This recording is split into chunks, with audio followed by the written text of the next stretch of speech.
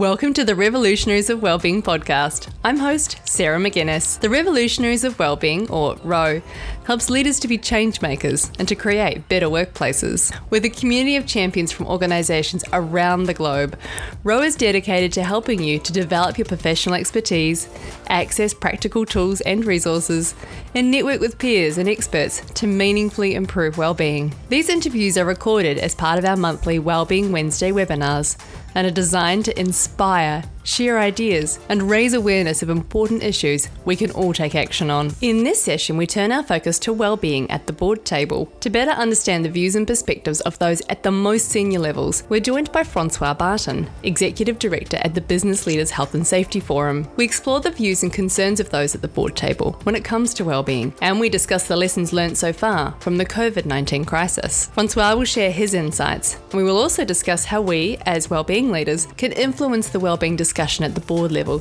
to better support wellbeing across our organisations. I really warmly welcome you to the group today. Now, the first thing I thought would be great in terms of kicking off our discussion was to understand a bit more about the forum. So how did the forum start, and what has been sort of your view on how the view on health and safety has changed over the last a few years since you've been involved in the forum? Well, look, thanks, Sarah. And you would have noted 2010 is when we kicked it off, which means last month was our 10th anniversary. So July 2010, we formally kicked off. So I actually said in the LinkedIn post, I never thought we'd actually still be here when we started off this idea of chief executives playing their part in a health and safety. And we didn't even talk about wellbeing. So maybe that's one of the areas of progress, but health and safety. And actually, let's be honest, safety. The idea that it was going to have a future was a real punt into the blue. So yeah, really chuffed to be with you here today. Look, my background, and when I was in the Department of Labour, what struck me coming into the department in about 2006 around health and safety is that the department did not have a relationship with any organisation above a fourth tier manager. There was no There was no connection with industry. There was no recognition of the role of senior executives, let alone chief executives, in that discussion. And it really reflected, I think, a technical view only of what health and safety meant. It was the role of a manager and that manager's team to do health and safety. The department was very much in that space. I've been doing some work around culture, and any model of culture you look at will have leadership as one of the fundamental sort of ingredients, whatever framework you use. And so when we looked at, if we wanted to shift culture, we needed to build leadership, and we looked out, there just wasn't any there. So we worked with a few different people and invited some CEs and said to them, we can't regulate our way to safety. We might be able to get there if you play your part. Are you up for it? And to all of our surprise, and to themselves, I think they said yes. So what we didn't do was control it. We said, well, if you want to do it, will you help form it? And so we let go. And yeah, basically a year after that initial conversation, the forum kicked off. And from there, from 100 CEs on day one, we are where we are now with 350, 360 odd chief executives.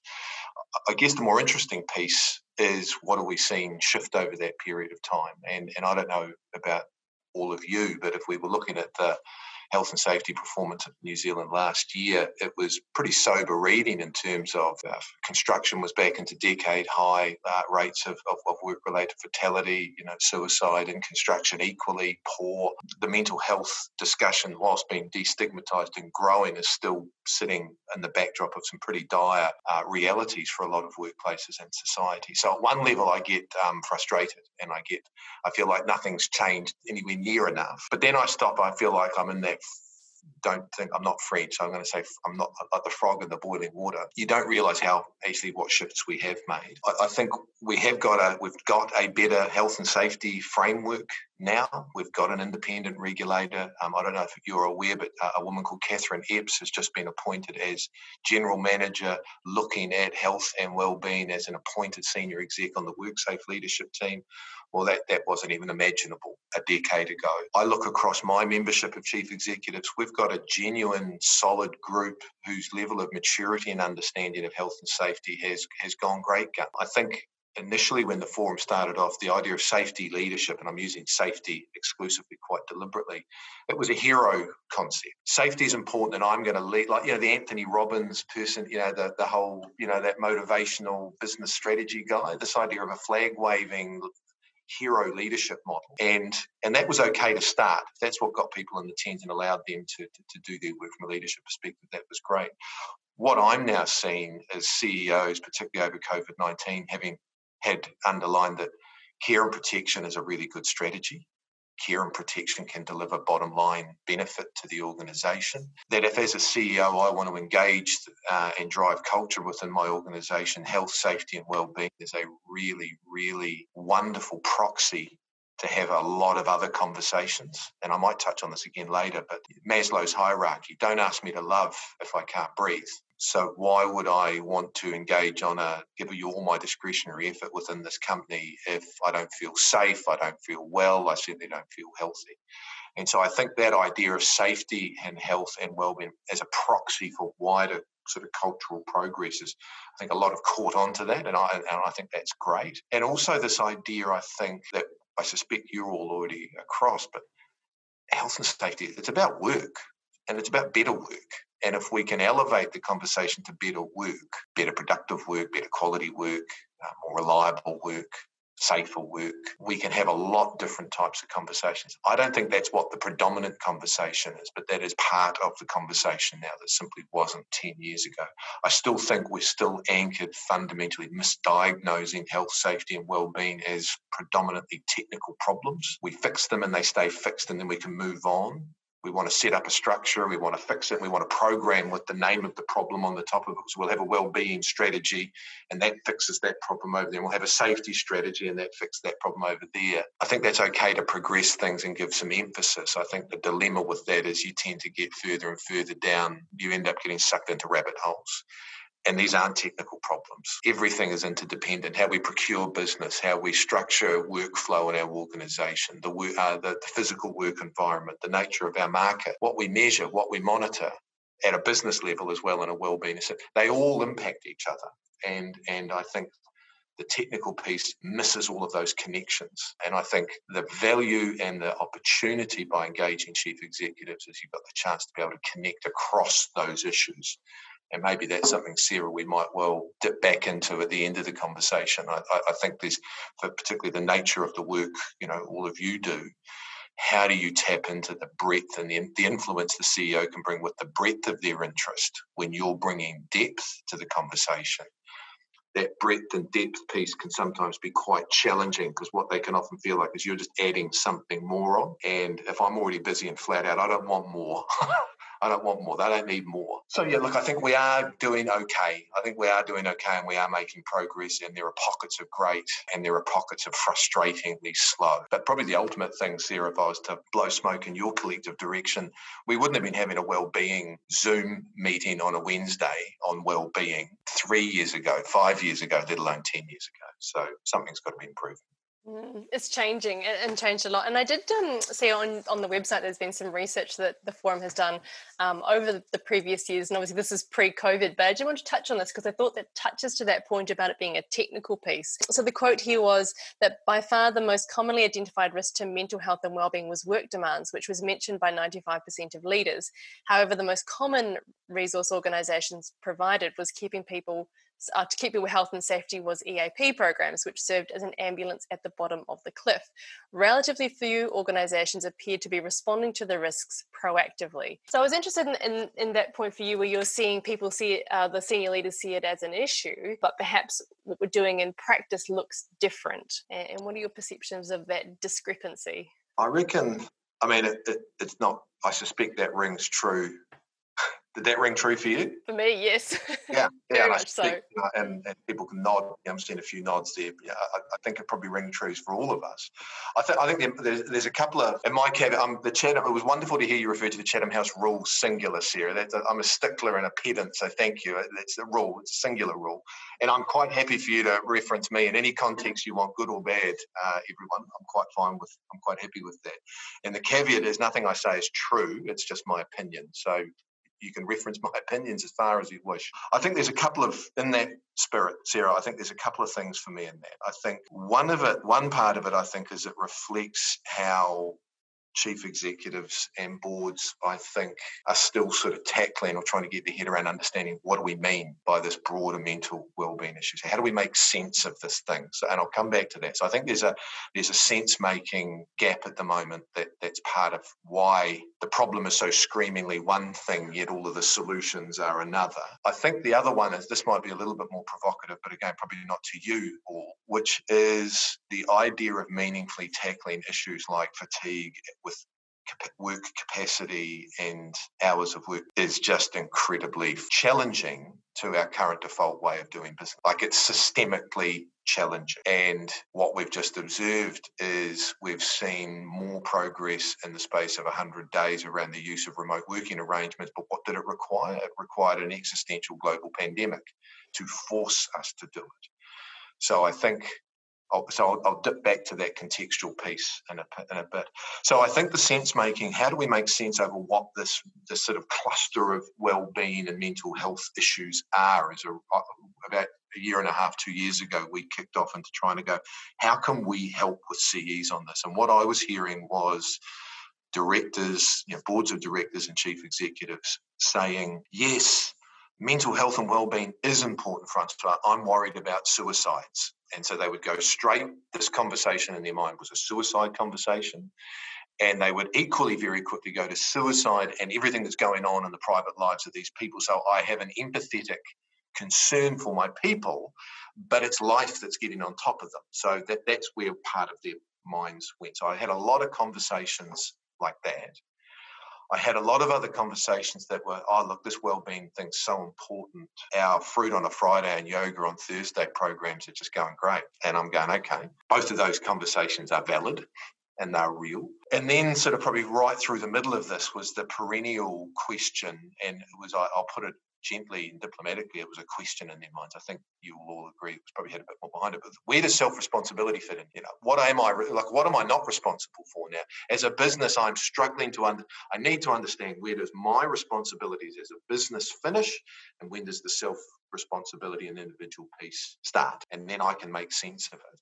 So I think, again, that's not wrong. I think there is a self-responsibility piece here. So we tried to do, I guess, to help that. And I don't know, if you've not seen, we produced, Sarah, you can... We'll link to it.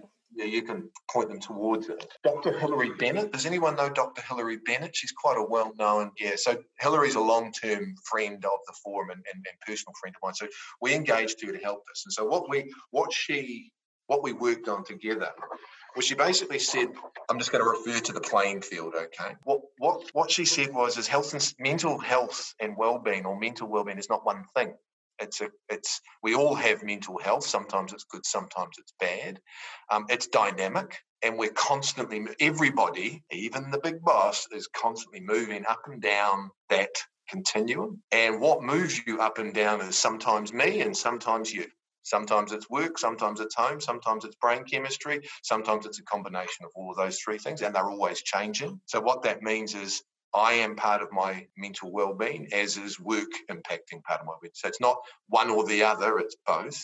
And the other piece I think we usefully brought on it that's useful, I think proved useful for boards and for chief executives, is saying there's part of this conversation which is actually a legal obligation. And you have a obligation, a legal duty, under the new Health and Safety of Work Act, and it's new in the minds of many directors still, I know it's not new to any of you, to identify and manage and preferably eliminate risk. And that includes mental well-being. So in this sort of playing field piece, there's parts of this that are proactive. This is a protect part. There's a support part. There's a foster part. There's a reclaim part. There's before mental harm hurts. You can proactively protect people before mental harm is caused, and you can foster people to be strong before anything hits, and then you can help after the fact. You can support them, EAP, counselling, work arrangements, or you can give them a little bit of support to help if it's just at a more minor level to get back up. To protect and to support is an obligation. It's not okay legally, it's not okay ethically, it's not okay commercially to have mentally unhealthy practices to have psychosocial risks, to have mental well-being risks in your place of work. You have to proactively seek them out, and you need to do something about them. And if, like, I broke my arm at work, there's a legal expectation that get me to a doctor. There is also a legal obligation around providing support. So directors, chief executives, there is an obligation here. But the obligation isn't to wrap the person up in cotton wool and send them home happy. It's broader than that. It's more focused. Psychos, the things that you impact, that work impacts on people, that's your bit. So yes, they might be having problems at home. You can care about that, but that's not your responsibility. And then understanding there are then opportunities, not obligations, opportunities to help foster people. And that's where food and yoga and a bunch of other, I'm deliberately throwing those out cheekily, but there's a whole bunch of other things that sit on that opportunity. So we talk about mental health and well-being as about obligations creating opportunity. So we anchor the conversation in obligations, because it's kind of like, guess what? You might not want to, but you have to talk about this part. But if we want to get ourselves to a better place, actually there's a bunch of opportunities in here.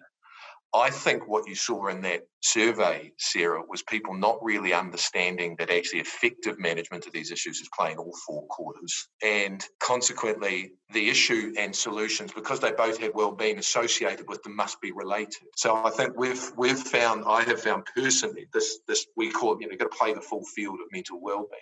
I've found this a really, really constructive way of being able to engage or challenge in a constructive sense executives and boards around seeking and helping them understand, okay, so if that's the plan, what are we doing across those areas? And what you'll see is they tend to be doing a lot in the Fruit on a Friday and a lot around EAP and proactively doing nothing at the top. And so what it does passively is it says, and you can leverage Dr. Hillary's expertise and the forums to say this isn't a religious statement of a balanced framework. This borrows Canadian, UK, Australian and New Zealand expertise. You're interested? And if you only want to play in the obligation space, cool. But that means fatigue and work hours is on the table. That might mean the fruit and well-being stuff that makes you feel good and gets the good engagement scores might not be, but the fatigue piece has to be on the agenda. So I think what we're seeing is people still getting to grips with trying to make sense of the playing field. And I think that's the big piece, and I think that's something you can all do something about. That's a conversation you can structure and engage your teams with, and you can exemplify really, really clearly. I think the issue of fatigue, the devil we need to collectively look in the eye is our great, wonderful productivity dream in New Zealand and the Western world has basically been optimising our businesses to efficiency. And we have got fewer people carrying more, carrying further for less. Now, I'm not making that as a political statement. I'm saying that's a relatively measurable, objective truth. And that efficiency optimizations worked really well on a lot of business metrics, and it worked really, really well until COVID-19 showed actually a highly optimized and efficient model can also break down quite quickly. So I think how we can actually tackle those issues, those fundamental psychosocial risks like work hours and fatigue. I think that is the challenge it finds is it runs straight into some sacred cows, some business philosophies, some default ways of doing business that we benefit from 100% now, and the costs can be sort of externalized a lot. I think that the opportunity is that I think in the last couple of 3 years, the mental health conversation has shifted that discussion and made that discussion has been had at the board table now, even if it's uncomfortable. I think COVID-19 has highlighted actually people, relationships and connections across organizations, and people's abilities to lean in and flex actually made the difference between some businesses being able to respond or not respond. So I interrupt you, Francois, because I'm keen to pick up just on that COVID-19 piece, because I think that's a really good part to pick up here. From your perspective and your conversations, what are the big issues around wellbeing that are keeping CEOs and boards awake at night at the moment, and what are they seeing ahead as some of the issues? There's a referendum coming up, isn't there? And look, I tell you what, I think it's quite emblematic, almost exactly what I've just been saying. Can you just put your hands up if cannabis has been an issue discussed at your SL? If you put your hand up if there's any anxiety you're sensing around your senior leaders in your organisation around cannabis. Is there any? Yeah, 1, 2, 3, okay. I would love if we could spend 5% of the time, energy and anxiety around a cannabis debate around fatigue, because it's a bigger cause of impairment than cannabis is. Now, I'm not saying cannabis is cool in the workplace. I'm not saying people should smoke pot in the car park and walk in and operate heavy equipment. But we have been complicit in turning a blind eye to those other impairment causes for a long, long time. So I think we're starting to see impairment from a wellbeing perspective being a recent headline issue. I think the misfire at the moment is, to me, we've got a nice little devil called cannabis that we can land and blame that conversation on. And what that means is it's the idiots that smoke pot that are the problem, not how we structure work and organise work. So I think that's a big issue. I think that's a really, really big issue. I think what COVID-19 is doing is putting huge commercial and market pressure on businesses everywhere. So we're going to be having mass redundancies, huge restructuring, and a massive amount of adaptation. I think at the same time, we need our people to be working constructively and bringing adaptation and innovation to the table. The CEOs I'm talking to are really aware that there's a fatigue piece sneaking. When I say not fatigue as in an impairment fatigue, but there's an anxiety fatigue. That uncertainty is putting an underlay of concern, mental health concern into their organisation. So I think that's a very significant wellbeing issue. It's not a conversation I've been part of much through the forum, but I think obviously the bullying and harassment piece is a really, really significant wellbeing issue. But other than seeing FENS, the fire and emergency, probably showing what good response look like, and the police still tripping up a little bit as a counter example, I probably don't have much to offer on that space. But I think that wider impairment space and just mental distress as a result of economic uncertainty, social instability, and all of those things are probably the two big issues, I think, Sarah. And do you think there's a difference between what the CEO is worried about and what boards are worried about? Or do you think it comes in the same conversation? I'm probably biased because my constituency are chief executives. I'll be really honest. I've been quietly underwhelmed at, I think if I look at the modest and self-deprecating progress CEOs have made in New Zealand over the last 10 years, I've not seen boards mirror that same progress. I've been surprised at how there are conversations I'm having with boards currently that really are no different than I had 3 years ago when the legislation was coming through. And I guarantee you the first question the board will really be interested on is, what's my liability in this context? That will be their question. I was on a panel, and I'm not criticising the Institute of Directors here. I just think that's been the director response more broadly. I was on a panel conversation on cannabis with the Institute of Directors recently, and the first question they said is, so let's run a hypothetical. There's an accident, someone's injured, they were tested positive for cannabis, what's my liability? And I just laughed. I said, well, I don't think I've ever talked to a director where that's not their first question. So in a way, yes, I think direct boards, I think CEOs need help to be able to engage boards effectively, because boards are very, very, particularly more conservative boards, are very often, I think, struggle that sense-making piece. It's the same problem. They can't make sense of it. But I think the old nose in, fingers out type piece also sees them quite reluctant to get engaged in that space anywhere near as they can. But if we go back to all of this is about better work and their proactive due diligence responsibility, and you look at the current situation where everything's in flux, they've got a golden opportunity to actually get out and do that proactive due diligence and learn a hang of a lot more. They're just struggling to get through there. So in short, yes, there's a difference between CEOs and boards.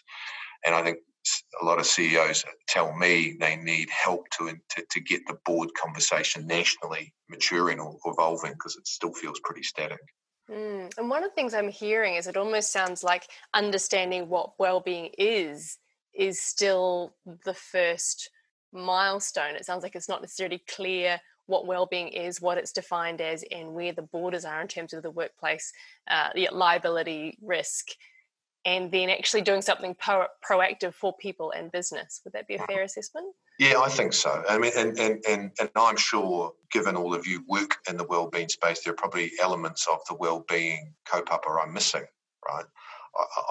I tend to be more focused on the obligation. I'm more interested in, I guess, leveraging the obligation side of the broader wellbeing piece. But I think you're right. I think which is why we've put most of our effort into first make sense of what this is, then make sense of your role in improving what that is, and then you can have conversations off the back. So we've spent 1.5 to 2 years really pushing this sense-making frame. And what's interesting is we turned it into then, after those 4 sectors, we've got 4 sort of reflective questions that let an organisation kind of do a really high-level gap analysis, I guess, a self-drive gap analysis. And I think that's what directors are, hit directors where it hurts. They're worried about liability, start with obligation. Give them a credible process, give them a credible framework. Create tension constructively, but don't just make them scared, make them focused. And I think that definitional piece. And so I'm not saying this is the right definition, but sometimes in this space, if you've got some underlying liability concerns anchoring to something that's got some broader establishment that they may have seen elsewhere, can just help. You're not trying to evangelize, you're kind of anchoring to something more sort of established or conventional in that sense. So, I mean, we've been it's probably of all of the work we've done in the last 10 years, that mental health and wellbeing at work guide would be probably the piece of work I've been most proud to be associated with. It's the one that I think has landed most usefully on trying to connect the important work that sits in your teams and the wider organisation and the role of the CE and the board. And when you were rolling out the model, tell me, I imagine there would have been a range of views and perspectives and comfort levels with addressing mental health in the workplace. Can you talk a little to that? Someone said, I mean, Hillary's, if you ever get the chance, anyone to see Hillary and you've not met her, she's a wonderful, New Zealand's lucky to have her. She got the Lifetime Achievement Award at Safeguard Awards last year, rightly so. But she said she kicked off the conversation, and again, this is maybe a little tip I've used it.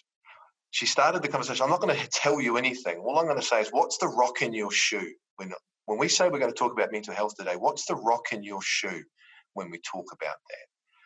And what I loved about that is it instantly gave them permission to be concerned, anxious, worried, frustrated. And that just frees them up, because you're not kidding them, because so much of the safety and wellbeing conversation is, come on. Whereas this was sort of saying, look, this can be challenging. What's the rock in your shoe?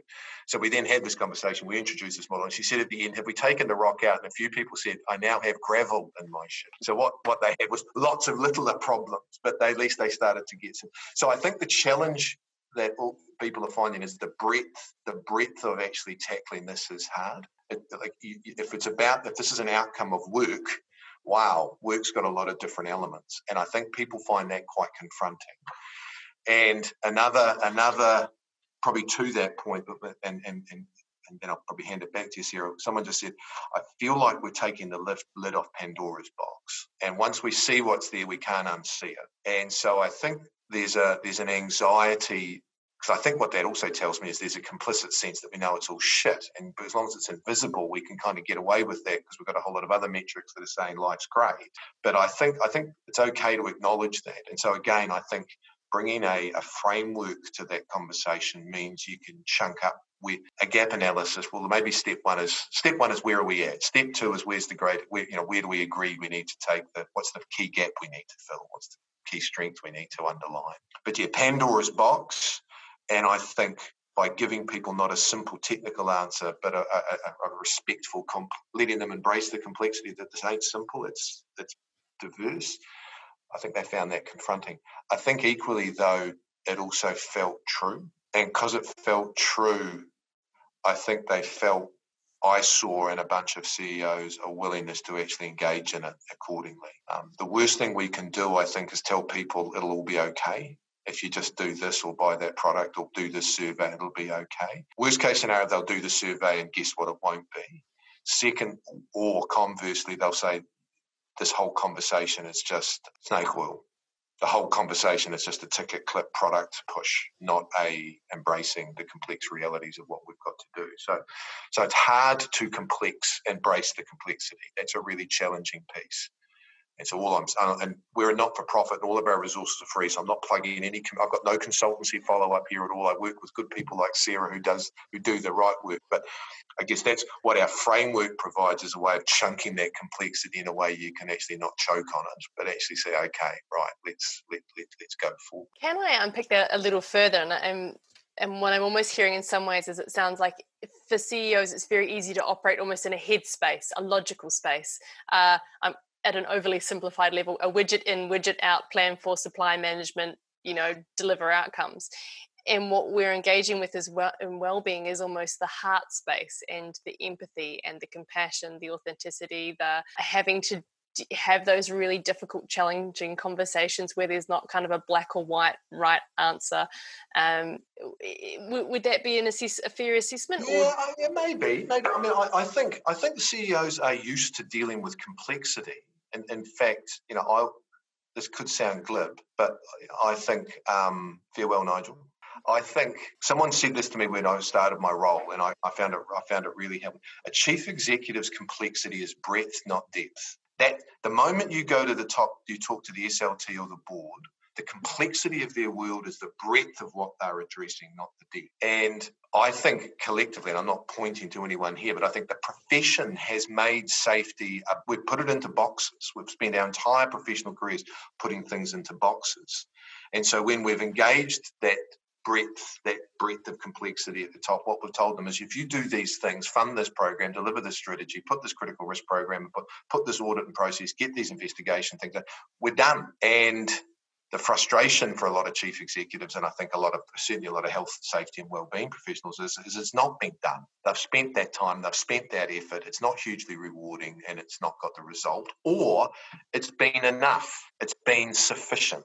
They've not had massive fatalities because we've not been clever about necessarily knowing what we're looking for in terms of a wellbeing standpoint. The failings haven't been that evident or in front. So that actually, in a world of breadth, I pay that money and the manager I employ to deal with this says it's done and it's done. That's good. That lets me get on with the other things.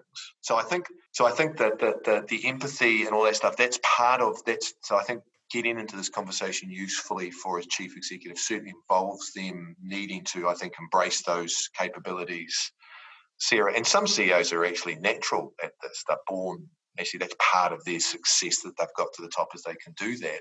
What they've often not had necessarily is being given the support or the challenge or the frameworks to actually make sense of their work in the safety space. And I see that with CEOs coming into the forum. They start thinking we're going to talk to them about health and safety like a risk register or technical issues around health, safety and wellbeing. And we talk about leadership and adaptation and innovation and resilience and capacity building and culture and dignity and mental well-being. We talk about a whole bunch of things, and actually there's this, you can sort of see this mist rising. It's kind of like, this is all about people and leadership and work. It's like, I get that. So I think there's part of it is how do we structure opportunities to actually let chief executives and senior executives and directors actually see and feel that reality. And I think the beauty of the due diligence responsibilities, whilst I'm frustrated we've not had the change, there is a proactive requirement that officers and most big senior C-suites and CEs and directors are that they kind of need to get out there and see some stuff. I mean, if you, again, just putting your hand up, do you know if you've got senior people in your organisation who have some sort of safety visit, safety walk? Yeah? So that's time that's already been invested. You don't need to ask for more time. What I guarantee is happening is it's a broadcast. I'm going to be present to show everybody that this is important to me, and I'll ask the questions my team gave me. Not always, I'm being deliberately provocative here, but it's a broadcast. It's not a reception piece too. Can I learn anything? Am I learning anything from talking to the people doing the work? And I'm sure you're all familiar with, some of that safety differently, safety 2 work around understanding there's work as we imagine it and there's work as we've done as we do it, and work as done is actually the norm. And work as done holds huge insights around better solutions, smarter ways of doing things. Yet we run this sort of corporate cabal around the work as imagined is actually what we're going to hold people to account to. And when we go out, if we call it a compliance visit and we're going to say this is important, does my language encourage people to show me how it's actually done? So I can learn something and they can learn something and they can be the expert for a while and I can listen? Or do they know exactly what to tell me? They tell me what the protocol said or what the report last audit said they should be doing said. So I think there's a bunch of ways we can help CEs start to embrace and see the that complexity, but just to do it in a managed, staged way, but do it through proper narrative, proper stories, I think is just a hugely good opportunity. And again, if their breadth is already full, but they're doing something like those visits, use that time. I don't need more time, just use that time smartly. Why don't we get value out of that time? So how you can then play with that hour a month or 2 hours a month or whatever it looks like becomes an opportunity to shift the conversation. So I think the desire for technical box ticking and all of that stuff, I think we've all been complicit in that at times as well.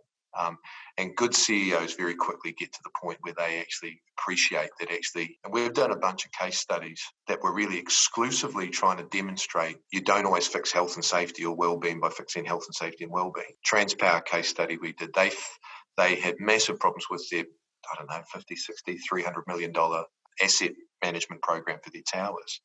And no matter how much, and Transpower are a respectable, capable business, and they were taking safety seriously and productivity seriously, but their tower painters were appalling. Bad safety results, bad productivity results. And the more Transpower tried to fix the safety and productivity issue, the worse it got. These guys had to carry 30 kilos of five layers of protective equipment with 30 kilos of gear on a truck. And so that was the safety piece. And then the truck was designed by a bunch of electrical engineers, not tower painters, to help them with their productivity stuff. And it was called the white elephant. It was so useless. Finally, they said, what's going on? And they said, well, you ship clients. You give us 3-month work contracts. It takes 4 years to train someone effectively. There's a whole lot of cost around gear investment. It's awful.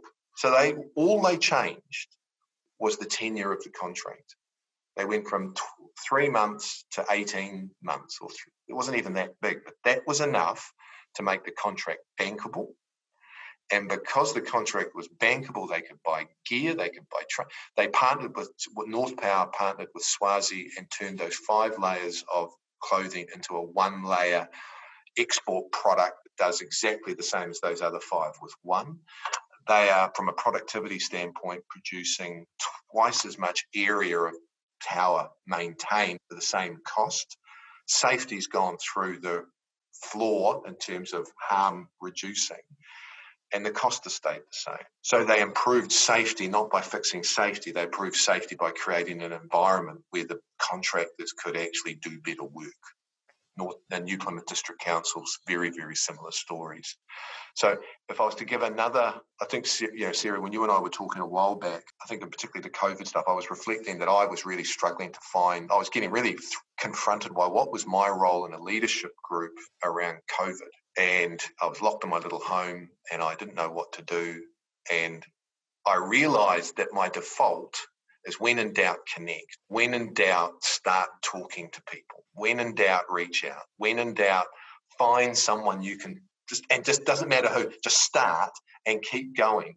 And within 3 days of doing that, all of a sudden, I had a different sense of the context, had a completely different sense of the context. I had a bunch of stories. I had some sound bites. I had a sense of what was causing. And so all of a sudden, I had something I could aim at. And I think if the complexity of the CEO role is breadth, but our roles often come in it with depth, I think the single best thing you can always do when you're looking to engage your senior people is engage across your business, connect across your business, have as many appropriate excuse, whether they're cups of coffee or formal team session, whatever they are. You will never over-connect if what you're doing is listening. If what you're going around is telling everybody what to do the time, that's not connecting, that's blunt force trauma. But why done well, that connection will give you context. It will give you allies. It will tell you where you've got thieves in your midst. And I think it'll also give you practical examples of where you might be able to help. And so then when you're engaging, and that you can then manufacture either visits for your CEs or SLT off the back of that, or when you're then pitching your proposal, your plan, or your paper, you're not doing it in depth. You're speaking to their breadth. And so this idea of know your audience, it's really easy to say, but in this space, I think there's truth behind it. You're talking to CEOs whose challenges the context within which they operate. the more you can demonstrate you get that you understand it, and you see how your thread adds value to or makes sense across that, what I call the corporate immune system the antibodies won't round on your project as something foreign. It will see it as part of helping. And I think COVID has just provided, if you can't have a well workforce, a engaged workforce, they won't turn up. Don't ask me to love if I can't breathe. Don't ask me to turn up at work if I don't feel it's safe. So and I guarantee your organisation's had a bunch of stories through lockdown where people just didn't turn up at work. They didn't feel safe. I'm not turning up until I feel safe. And we're seeing that in Melbourne. I'm talking to a bunch of people that have got a business interests in Melbourne, and that they've shifted back to lockdown there. They've got it's the people they need to get out for essential work are not so happy about it. So the idea of being able to demonstrate direct organisational bottom line value of building A, connections, B, well-being, and enhanced cultures, that's a resilience capacity that you're building there. But I think your ability to tell that story compellingly will be strengthened when you can look around the leadership team and they know you've been talking to that person's team and that person's team. And you've got the story from over here and over here that says, this isn't me wearing an evangelical well-being hat.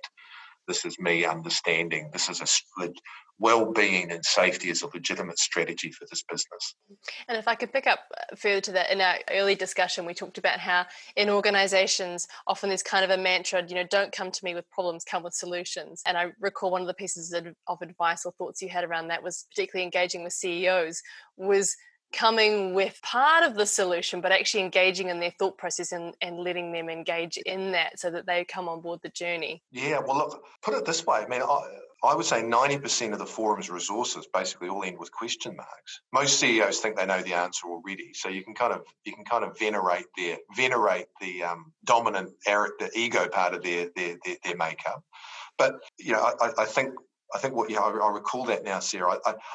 I think what happens is when you turn up and what you've got is you've got the question and you've got the answer, what you'll get is an approval or a rejection. And there are sometimes in some situations where that's exactly what you need to do. We haven't got enough PPE requirements. We've got a procurement proposal here to fill that gap. Get on with it. You don't need to turn that into anything other than what it is. But I think there are a bunch of other issues if we get below the weeds on the stuff we're talking about here. Whereas if we had the answers, we wouldn't be doing our jobs. We'd be banking the money and we'd be doing other stuff. The answers don't sit in your head, they sit across the organisation. And I've had a bunch of situations where I've thought I really had a good read on the situation. And I've spoken to a chief executive and they have added value by bringing a very different perspective. And they didn't poo-poo the question or what I had to offer. They just allowed me to place what we wanted to do.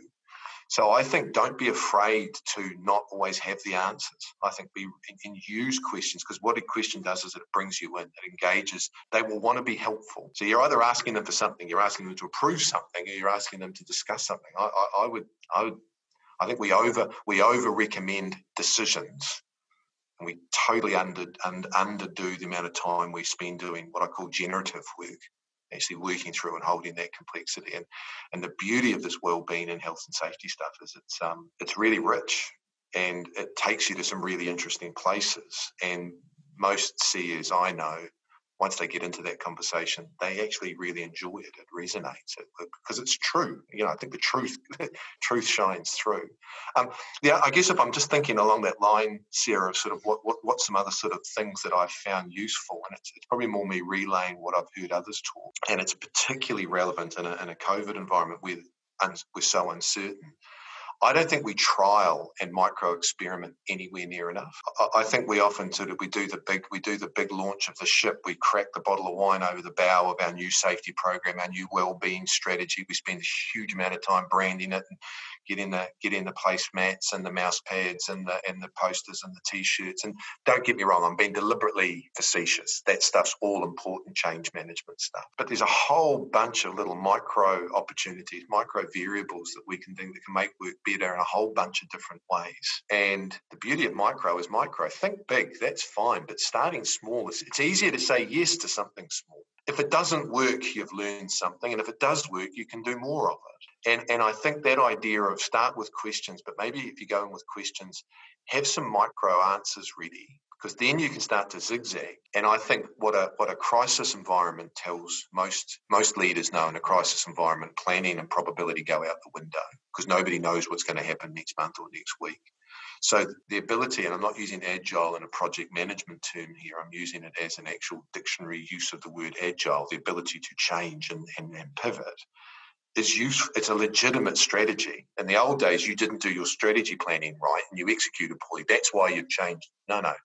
We've changed because we now know stuff we didn't do before. And so I think there's a bunch of really, really established approaches now that really validate the use of micro-experimentation. So I would really encourage you to put that in your tactical toolkit, because I think, again, it creates a far more palpable conversation from the above. It means I'm not always asking for a $3 million budget or a $200,000 budget to run out something really, really big. Thanks again for listening today. It's been great to have you along. If you're keen to join the Revolutionaries of Wellbeing, head to Row Wellbeing, that's ROWwellbeing.com, and follow the links to sign up. If you're in our community, thanks again, and we look forward to catching up with you really soon.